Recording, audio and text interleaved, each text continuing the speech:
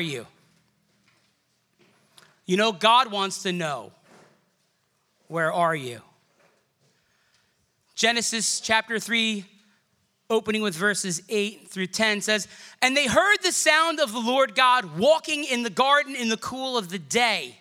And Adam and his wife hid themselves from the presence of the Lord among the trees of the garden. Then the Lord called to Adam and said to him, 'Where are you?' So he said, 'I heard your voice in the garden, and I was afraid because I was naked and I hid myself.' And he said, 'Who told you that you were naked? Have you eaten from the tree that I commanded you not to eat from?' The man said, 'The woman you put here with me, she gave me some fruit from the tree and I ate it.' Then the Lord God said to the woman, 'What is this that you have done?' The woman said, 'The serpent deceived me and I ate.'" So you can see a pattern of blame begins right in the beginning of human history. But isn't it awesome that we have a God who seeks his own creation? We have a God who is intimately and ultimately super loving and caring. And look, I know a lot of people today in the world question this next thing. How can an all-powerful and all-loving God let the atrocities of this world take place? That is a deeply philosophic question, but it's more emotional than it is logical. Because God is making a better possible world. God is redeeming that which is lost. God is the one who has bequeathed unto man a measure of freedom. Can we fathom that for a second? Because as soon as people say, and you have to go with me philosophically before we go there theologically. As soon as people say, "Why doesn't God stop every evil action?" I will retort to you as a theologian, because if he stopped every evil action of man, he'd have to stop every action of men and women. Anyone here hate their freedom? No, we love our freedom. We fight for our freedom. We send servicemen and women into battles to continue to maintain freedom. We love freedom. You never see people march against freedom. You see people organizing marches for more freedom. That is the gift of God, my friends. Freedom, the power to do otherwise. And you know what that means? That means that God doesn't say, "You're going to love me." What he says is, "I love you and I want to be in covenant with you." But that takes something called reciprocal love. There's no such thing as one-sided love. It's infatuation, it's sin, it's lust. But love is an amazing thing. It must be reciprocated. And in the garden, I love the fact that God, who knows all things, knew exactly how it would go. And yet here we see him. The Lord God came into the garden he made to commune and have fellowship with the couple he made. Our God is deeply intimate. You know, there are all these different heresies that have taken place. The Marcionite heresy was an early first century heresy after the time of Jesus and his apostles, where Marcion basically said the God of the Old Testament is a gnarly dude. He hates everyone and he's really rough and tough and he totally obliterates cities and he brings down fire and ash and brimstone. But Jesus is the God of the New Testament and he's the loving God. And that's a crock, because God is the same yesterday, today, and forevermore. Amen? God does not change, my friends. He's the rock of ages. All right? People will fail you. Friendships will fail you. Family will fail you. Jesus will never leave you nor forsake you. But lo, he is with us to the end of the age. And so when everyone else on the planet is faithless for us, our God is our rock. And I want you to walk away knowing one thing tonight: Father knows best. You know, I was amazed from the point of when I turned 17 to the time I was about 30, how brilliant my father had become. Apparently all it took was, 15 or 16 years for him to figure it all out. He got really smart. And then I realized he was always brilliant. Father knows best. Our great Father in heaven always knows best. And I know someone will say, my father has been an epic, miserable failure. And I will always say, do not project your earthly feelings upon your heavenly Father, because he's nothing like your dad. He never could be. Your earthly father will always pale in comparison. The best dad on the planet is going to fail. I'm a father of 2, and I constantly tell my children, Almighty Father God is the best Abba. You've got an earthly Abba who loves you, who will do anything for you, but there is no Abba like Father God. He is Abba. And I will disappoint you. I will even, from time to time, probably give you bad advice. But Almighty God is always there. And we, by Jesus' sacrifice, can cry out at any time. Brothers and sisters, do you know, unfortunately, 90% of the time, we cry in. You ever think about that? Oh man, I got a situation here. Oh no, what am I gonna do? I know, I'm super smart. I'll figure it out by myself. I went to college. Stop crying in and learn to cry out. If there's one thing to be dependent upon, it's God and not this. You see this? It's not so great. And look at anything on this planet built by the hands of men and women.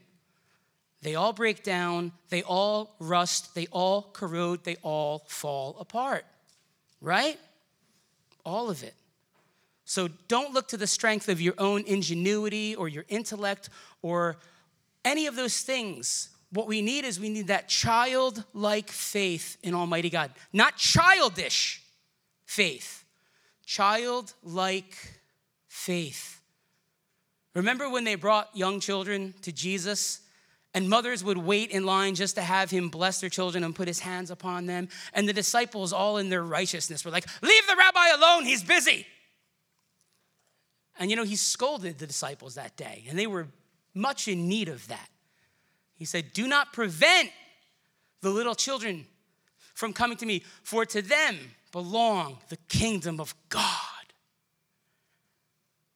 That childlike faith is so important in the life of a believer from day 1 to day 5,862, or how many days you're going to walk with Christ on this planet.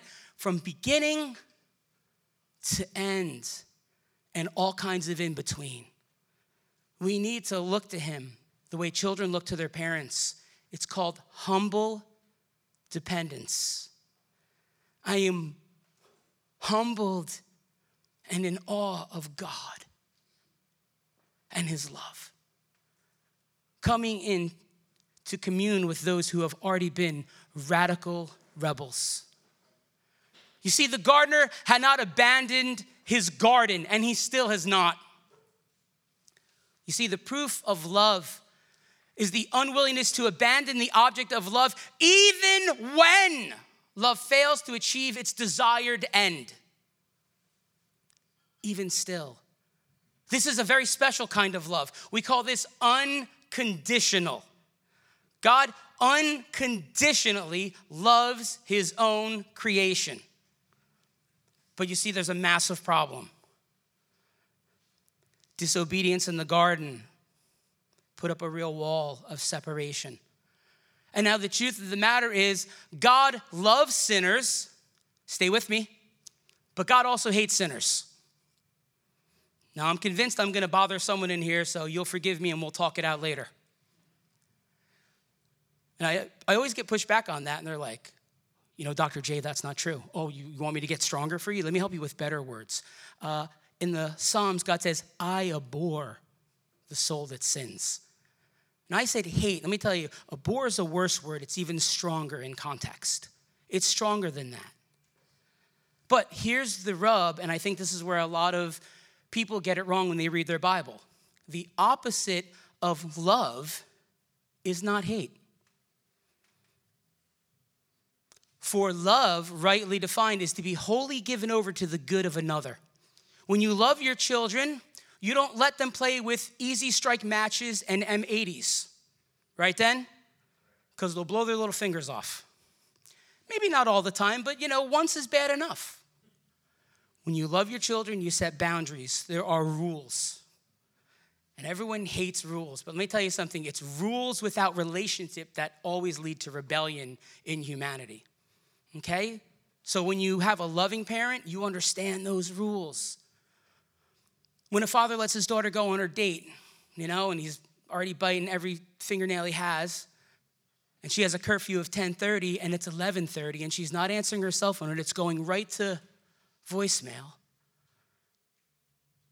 And he can't find her on Life 360, the most helpful app on the planet, where your friends stalk you and just want to know where you are getting coffee. Linda stalks me on it, just so you know. You can poke fun at her on Sunday at church. That father, if he's a good father, is already out in his car combing the highways and byways looking for his daughter because he loves her, because he has wholly given over to her good, the best for her. That's not what hate is. Hate in itself is a perverted form of love. Love being wholly given over to another, the opposite of that is indifference.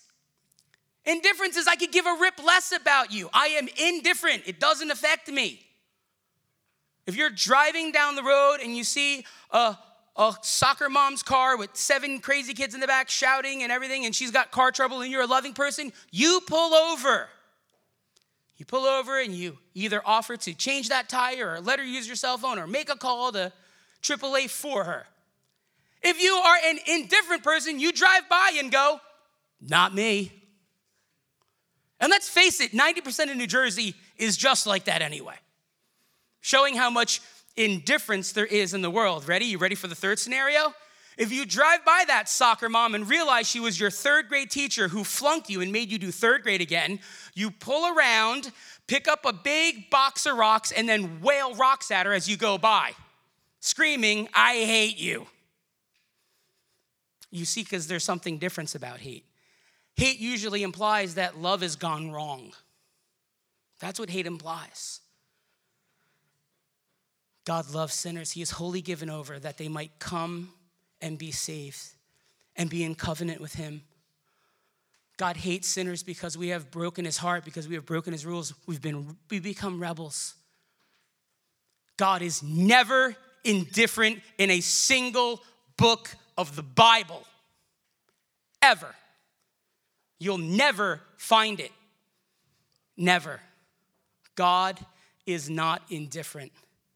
He is the one who's always been seeking that which is lost. You see, it's an interesting phrase. In the cool of the day literally means wind or spirit. It can even mean breath. It is the Hebrew word ruah. In the ruah. It's an interesting idea, and it usually carries with it the very tangible presence of God. If you want to find it, the first place it appears, it's in Genesis 1:2, where the Spirit of God was hovering over the face of the waters. And so don't think this is some dopey, metaphysical thing. Well, God wasn't really in the garden with them. Yeah, God was really in the garden with them. And we see God appear many times in the Old Testament. And yet, when Moses says, I want to see your face, he says, Moses, you will drop dead if you see my face. I will hide you in the cleft of the rock. And I'll pass by and you can see my train of my robe. And yet you see many other people who have all said they've seen God face to face. You want to hear my theory? It's Jesus in the garden. A pre-incarnate state of the Lord Jesus Christ, who in his full incarnation was absolutely God and man. Yet he veiled his own glory enough that men and women could see him in the flesh. I believe the Lord Jesus Christ took on a pre-incarnate form, where again, he veiled the deity that he possessed enough to be with people. Jesus is here, I believe, in the garden. But notice this, my friends. Notice their actions are implicit admission of guilt completely. Because when God says, where are you? Adam says, clear as day, I heard you. I was afraid. I am naked, and I hid. But I want you to see this, because I'm going to be honest with you. Studying this text, this is the first time I saw it. My hand to heaven. This is the first time I saw it. I've read Genesis a lot, guys. I'm significantly older than you. Most of you. We're not going to argue with a couple of people who are out there who I know are in my category. All right? This is amazing. This blew my mind. Where are you? This question was God's way of bringing Adam to explain why he was hiding rather than expressing ignorance about man's location. I can't even believe people struggle with that one. As if God's an idiot. Where are you, Adam? Can't find you in the garden, buddy. No, it's ridiculous. It's ridiculous that's even an argument today. In academia, Chris and I go nuts over stuff. We lose our marbles. Like, dude, there's guys out there with 3 PhDs saying God didn't know where Adam was as if it was some goofball game of hide and seek. It drives me nuts. Seriously, you saw that in the text? God knew exactly where Adam was. Exactly. And he comes anyway. Does that not blow your mind that the God who knows all things, who is fully omniscient, could not learn or forget anything? Never. He can never forget anything. He can never learn anything. He knows all things.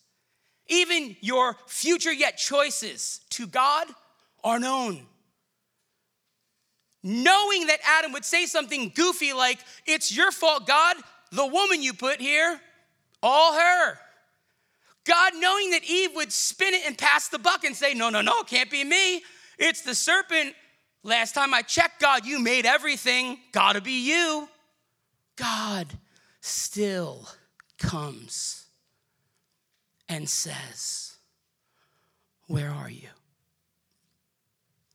Where are you? The concern, the love, and the intimacy. Where are you?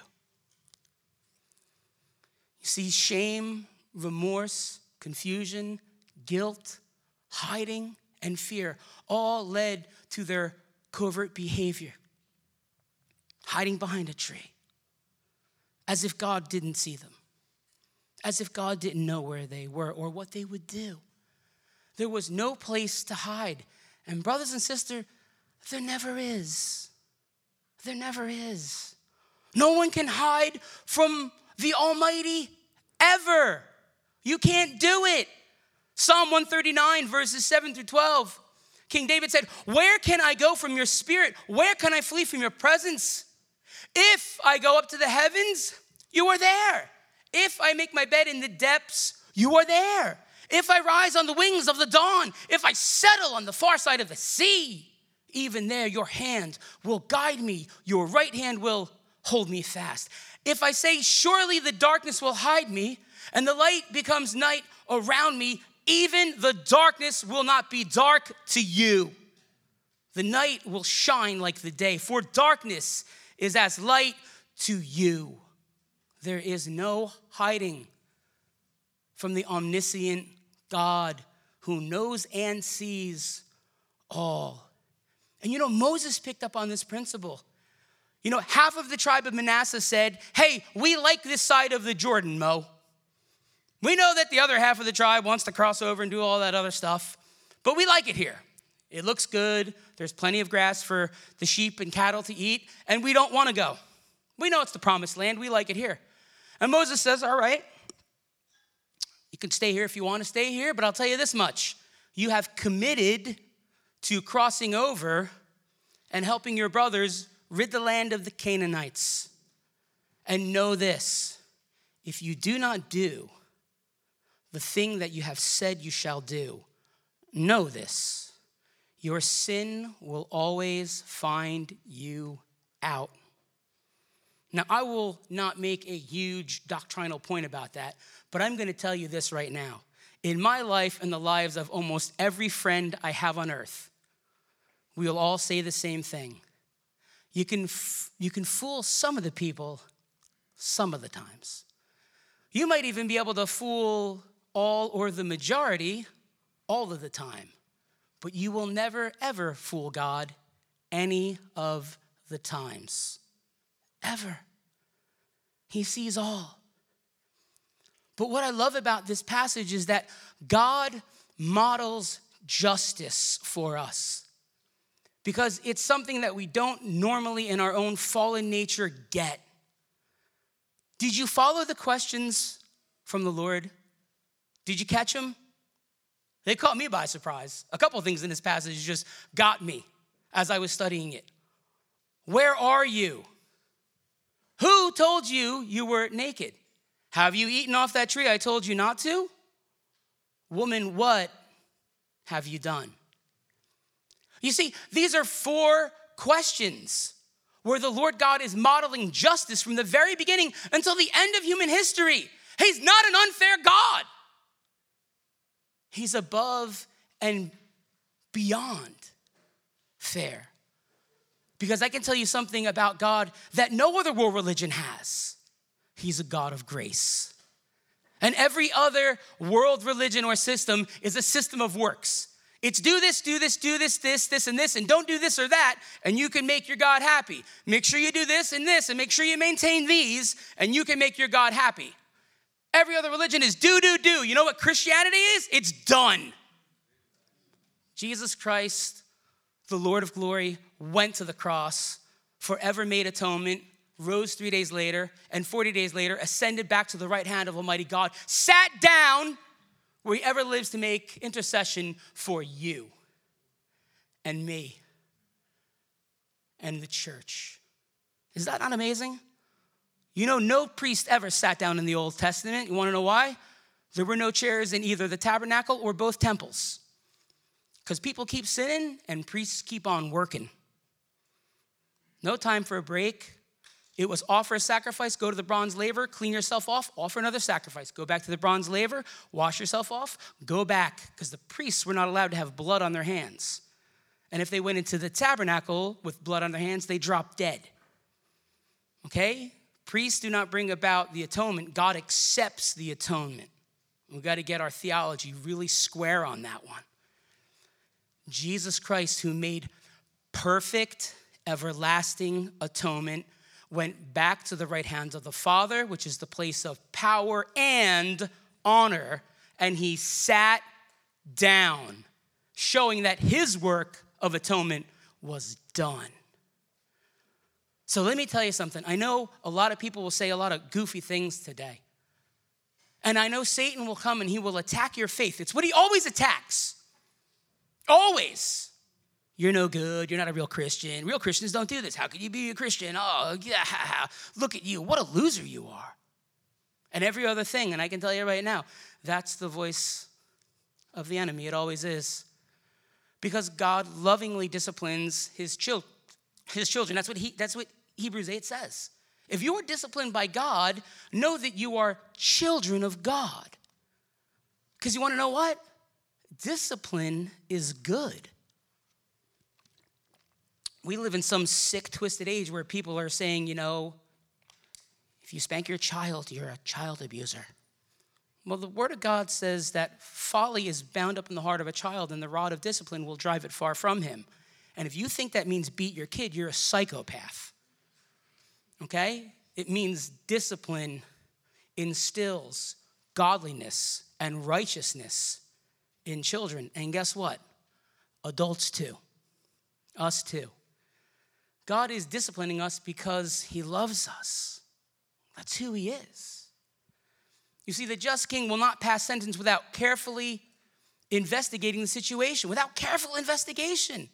He gives Adam and Eve a chance to actually confess in the garden. And we don't know what that would have led to because that's not what they did. But that's not the point. He gave them a real choice. Although fully omniscient, God questions them, giving them that chance to confess their sinful choice. That's amazing, guys. Because in the New Testament, we hang on dearly. We hang on dearly to 1 John 1:8 that says if we confess our faults, he is faithful and just to cleanse us and forgive us of all unrighteousness. And so when Satan comes and he tempts and he pokes and he prods and he condemns you. Know this much. The Lord Jesus Christ is waiting for your confession. And you know how long it takes? God's forgiveness is instantaneous. He doesn't dangle it over our heads. He doesn't make us crawl upstairs beating ourselves with a whip on our back, because Yeshua already paid the price. Jesus already made atonement in full. You see, the voice of the Holy Spirit comes because he is the Parakletos. He is the helper. As Jesus said in John 15, he's the helper. And the Holy Spirit will come and he will say, oh, what are you, what are you doing? Beloved, what are you doing? You see, that's the voice of conviction. Conviction is fantastic. Condemnation is atrocious. God does not condemn us. Not us who are in Christ, no, because Jesus paid it all. You see, in verse 10, Adam told God that he heard his voice and was afraid. Ironically, that Hebrew word sama can also mean to obey, which is precisely what Adam did not do. He did not obey. Very often in the book of Genesis and throughout the rest of the Hebrew scriptures, sama literally means to submit or to obey. And the choice was ever so simple. You may freely eat off of every tree in this garden except for one, only one, the one that's right in the middle. That's the only one I want you to eat off, just that one. Do not eat off the tree of the knowledge of good and evil, for in the day that you eat of it, you will surely die. And yet, Adam and Eve lived for hundreds of years after that. But there was a worse death that occurred in that garden. It was spiritual death. Because the very first thing they say is something spiritually discerned. We are naked. The state that Adam and Eve were in was not goodness. That's bad theology. Adam and Eve were in a state of innocence. What did they eat off of? What was the tree? The knowledge of good and evil. Good and evil. They were in a state of innocence. It was meant to be humble dependence upon Almighty God. That's what it was supposed to be. But they made a terrible choice. And you know, God was not shocked. That is why it tells us in the New Testament that Jesus Christ is the Lamb of God, slain before the foundations of the world.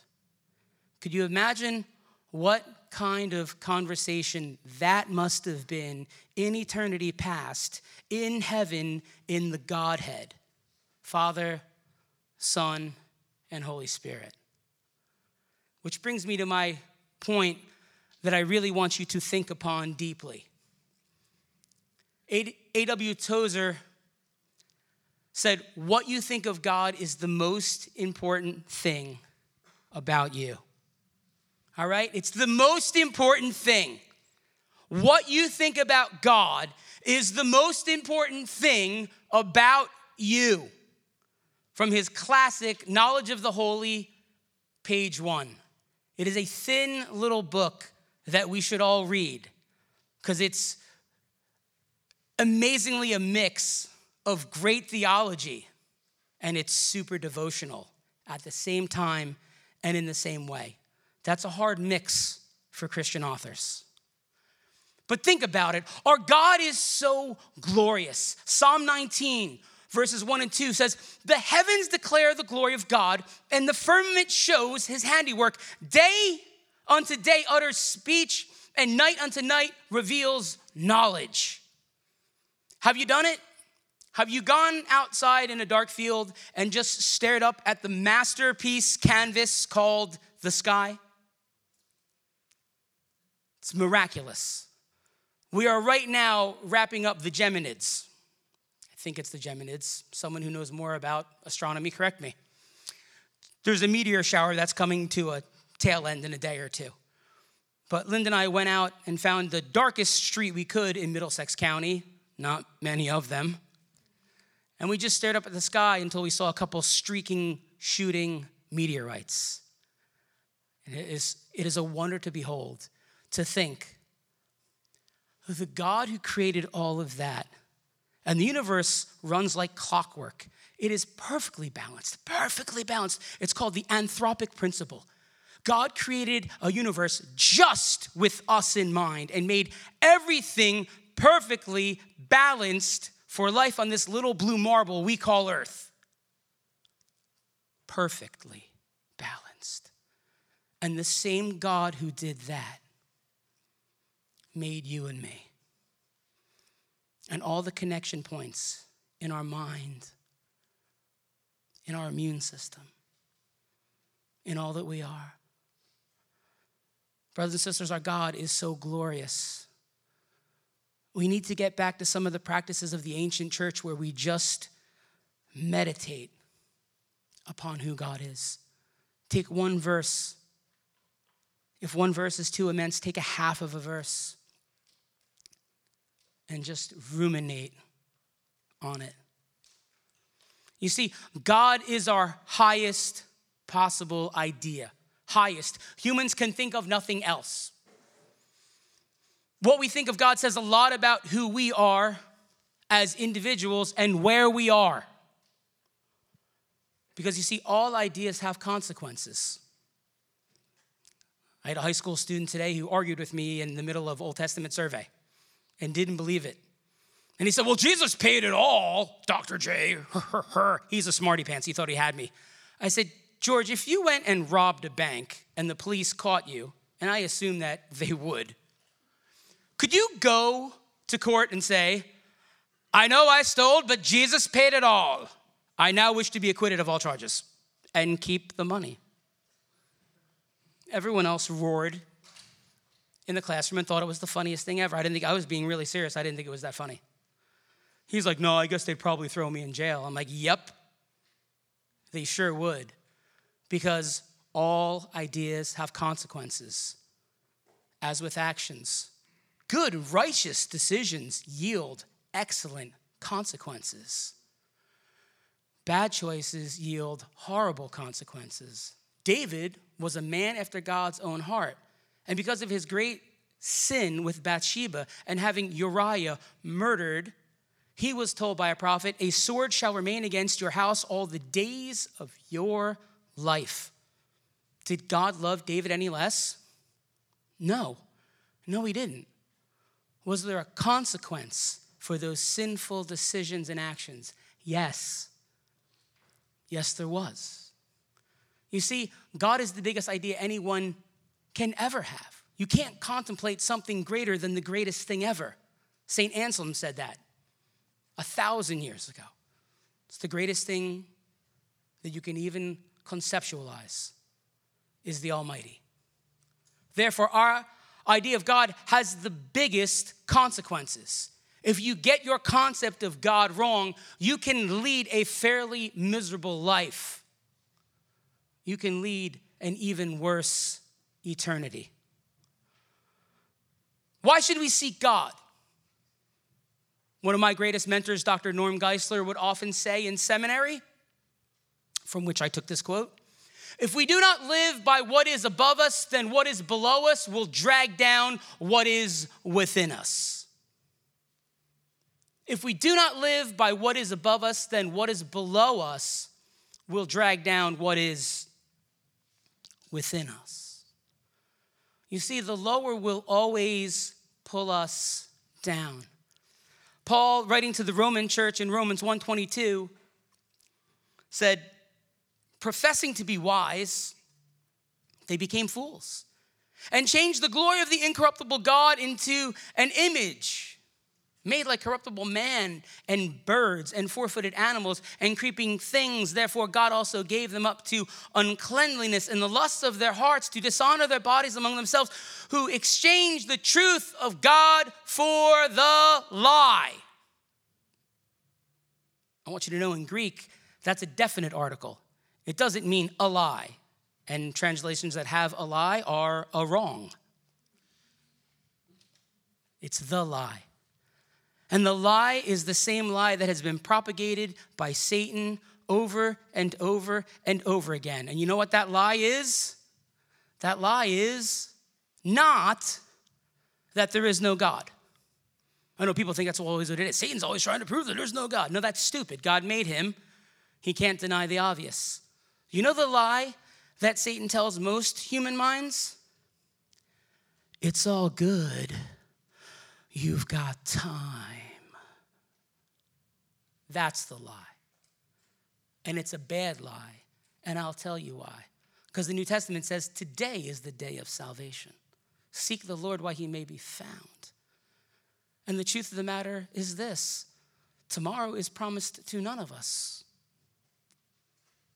And yet, in the fullness of time, God sent forth his Son, born of a woman, born under the law, to redeem humanity from the curse of the law. See, seeking God will lift us up in every way, shape, and form. Philippians 3:14, which is a quick plug. Throughout the month of January, Chris and I are teaching through Philippians. That's right, we're going to take 4 whole chapters of Philippians in 4 whole weeks. Will it be like drinking out of the fire hose? Perhaps, perhaps, perhaps, especially when he teaches. We will focus in on that which is most important throughout Philippians, but I think that there is so much for this group in that Pauline letter. In Philippians 3:14, Paul wrote, I press on towards the goal for the prize of the upwards call of God in Christ Jesus. Do you know that as we press on, the truth of the matter is Jesus Christ is the one pressing us on? Matthew 6:33, Jesus said, but seek ye first the kingdom of God and his righteousness, and all these things will be added unto you. So many young people today are so concerned about so many things that don't matter. I see it.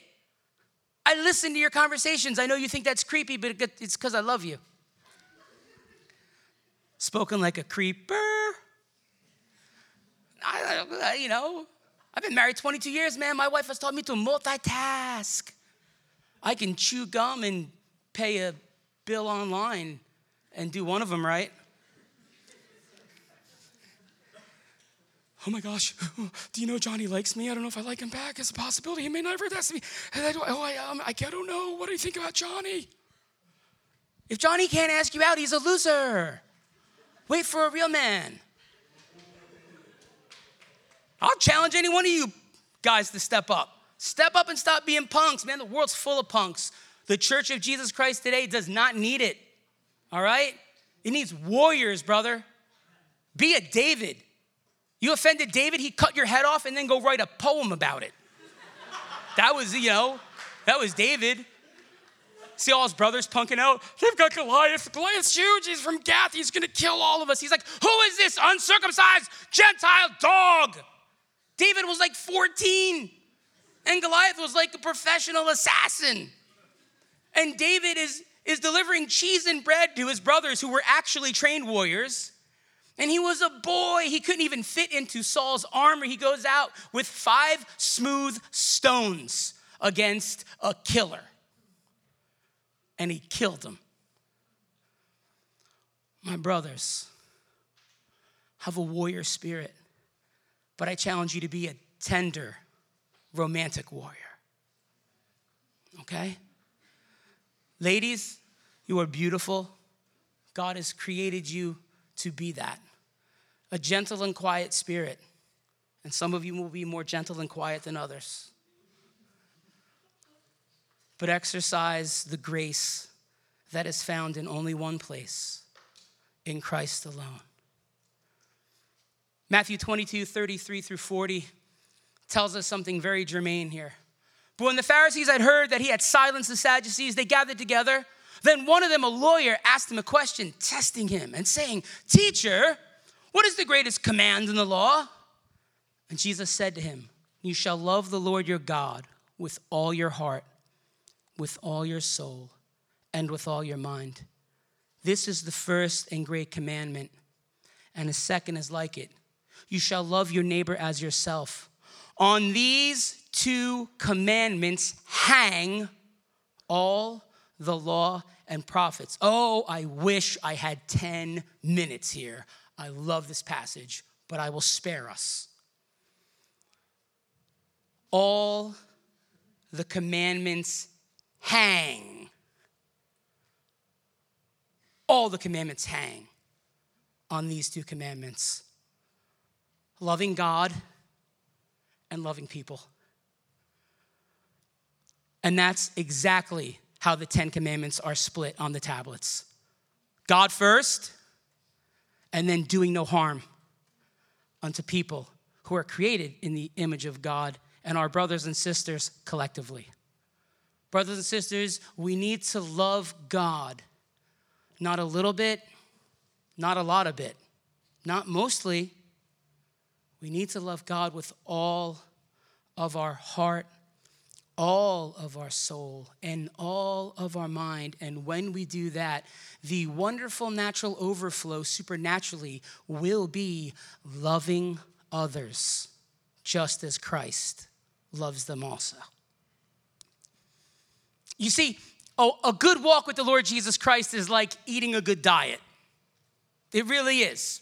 Having a great walk with Christ is just like eating well. Now look, it's a reality. If you eat a diet high in sugar and carbs, don't complain when you feel lousy or contract type 2 diabetes. Ask me how I know. You see, if you want to look and feel healthy, then you need to eat a well-balanced diet. Make sure you're eating plenty of fruits and vegetables and things that are high in nutrition and things that are low in white processed sugar, which will only kill you. Eat well, live well. Because the old adage is, you are what you eat. That's a lie. You want to know what it should be changed to? It won't get changed, trust me, but it should be changed to this. You are what you absorb. Because you can eat a bunch of things and you don't absorb them. If your body's out of whack, you can eat a nice healthy salad, and because your body's out of whack, your liver will not extract the vitamin D and E it needs to from the leafy greens because your body's out of whack. And it can spiral out of control and get worse and worse. This is the same thing with our walk with Christ. Usually, when someone's walking and they're getting far from the heart of God, it doesn't just magically draw them back. It gets worse and worse and worse. And this is why the truth of the matter in the church, and I mean this here, and I mean this, you are your brother's keeper. Brothers and sisters, look around, please. Ladies, you are your sister's keeper, okay? Cain got that wrong in the garden. Where's your brother? Am I my brother's keeper? Said the man who just killed his brother in cold-blooded murder. The answer in Christ Jesus is yes, you are. Yes, you are. Because for love's sake, when you see someone going awry, you go after them. You know, the Proverbs are so brilliant for us, so filled with godly wisdom. It says, while an enemy will multiply with kisses, faithful are the wounds of a friend. You want to hear the New Jersey vernacular? An enemy will stab you right in the back as soon as you spin around. Your brother will stab you right in the face and tell you where it's at.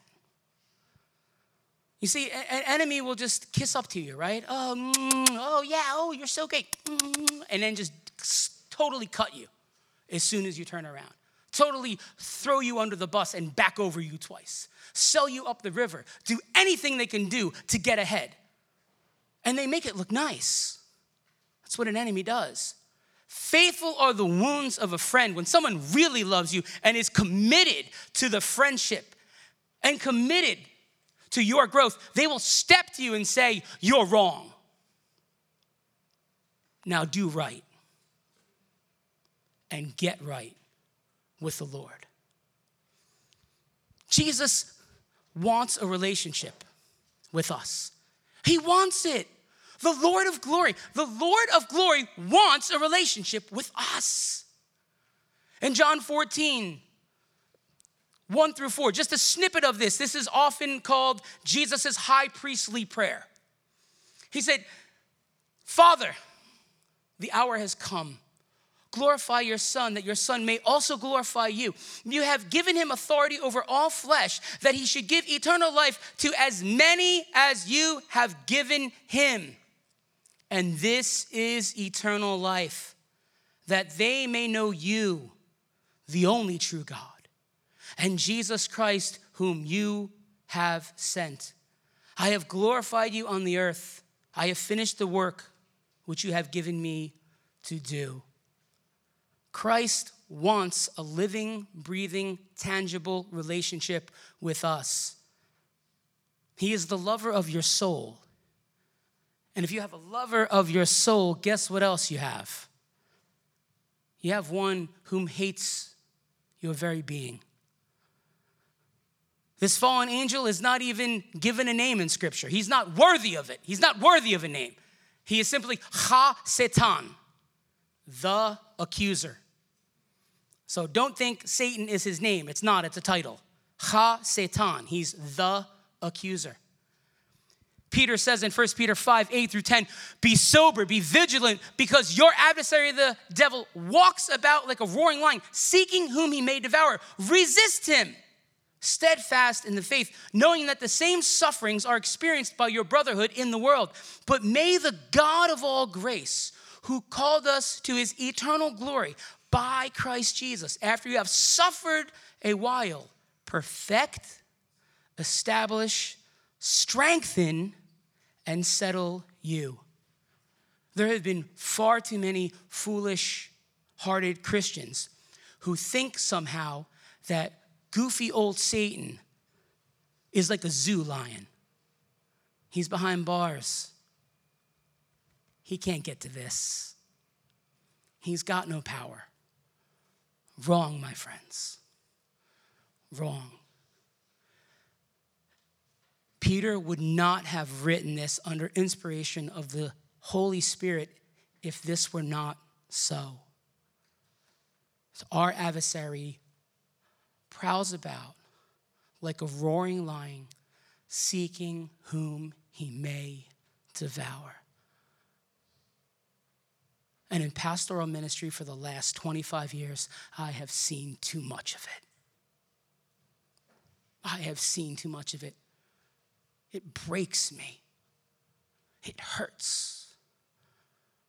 Sometimes pastoral ministry is a hard calling because you see people doing the same stupid thing over and over again and only ruining their own life. He is out there. And he's a roaring lion. Stay close to the heart of Jesus. To reiterate what Tozer said, what you think of God is the most important thing about you. So how do we do it? How do we seek the one true living God? Well, none of this is rocket science. None of it. It's all super practical application. It's by studying his holy word. It's by studying his holy word because Hebrews 4:12 says the word of God is alive and active, sharper than any two-edged sword. Do you know that the word of God is the only perfect mirror in existence? See, when you look in a glass mirror, you get a reversed reflection. You look in it, and what is truly on your right looks like it's on your left.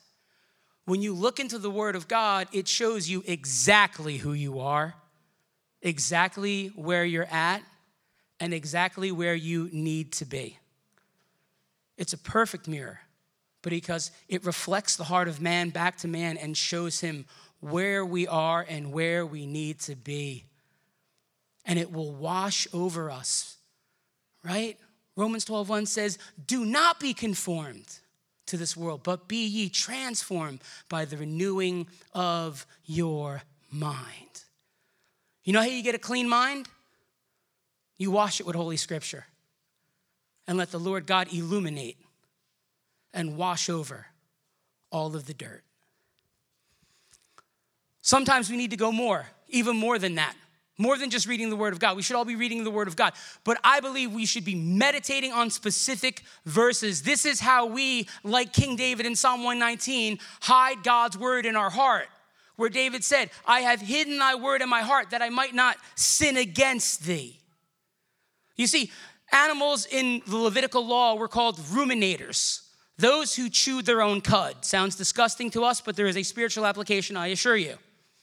Animals that chewed their own cud were grass eaters. They ate grass and they chewed it up and they swallowed and they brought it back up and they chewed it a little more and they swallowed it and they brought it back up. This is what a ruminator is. It's an animal that continues to chew on grass.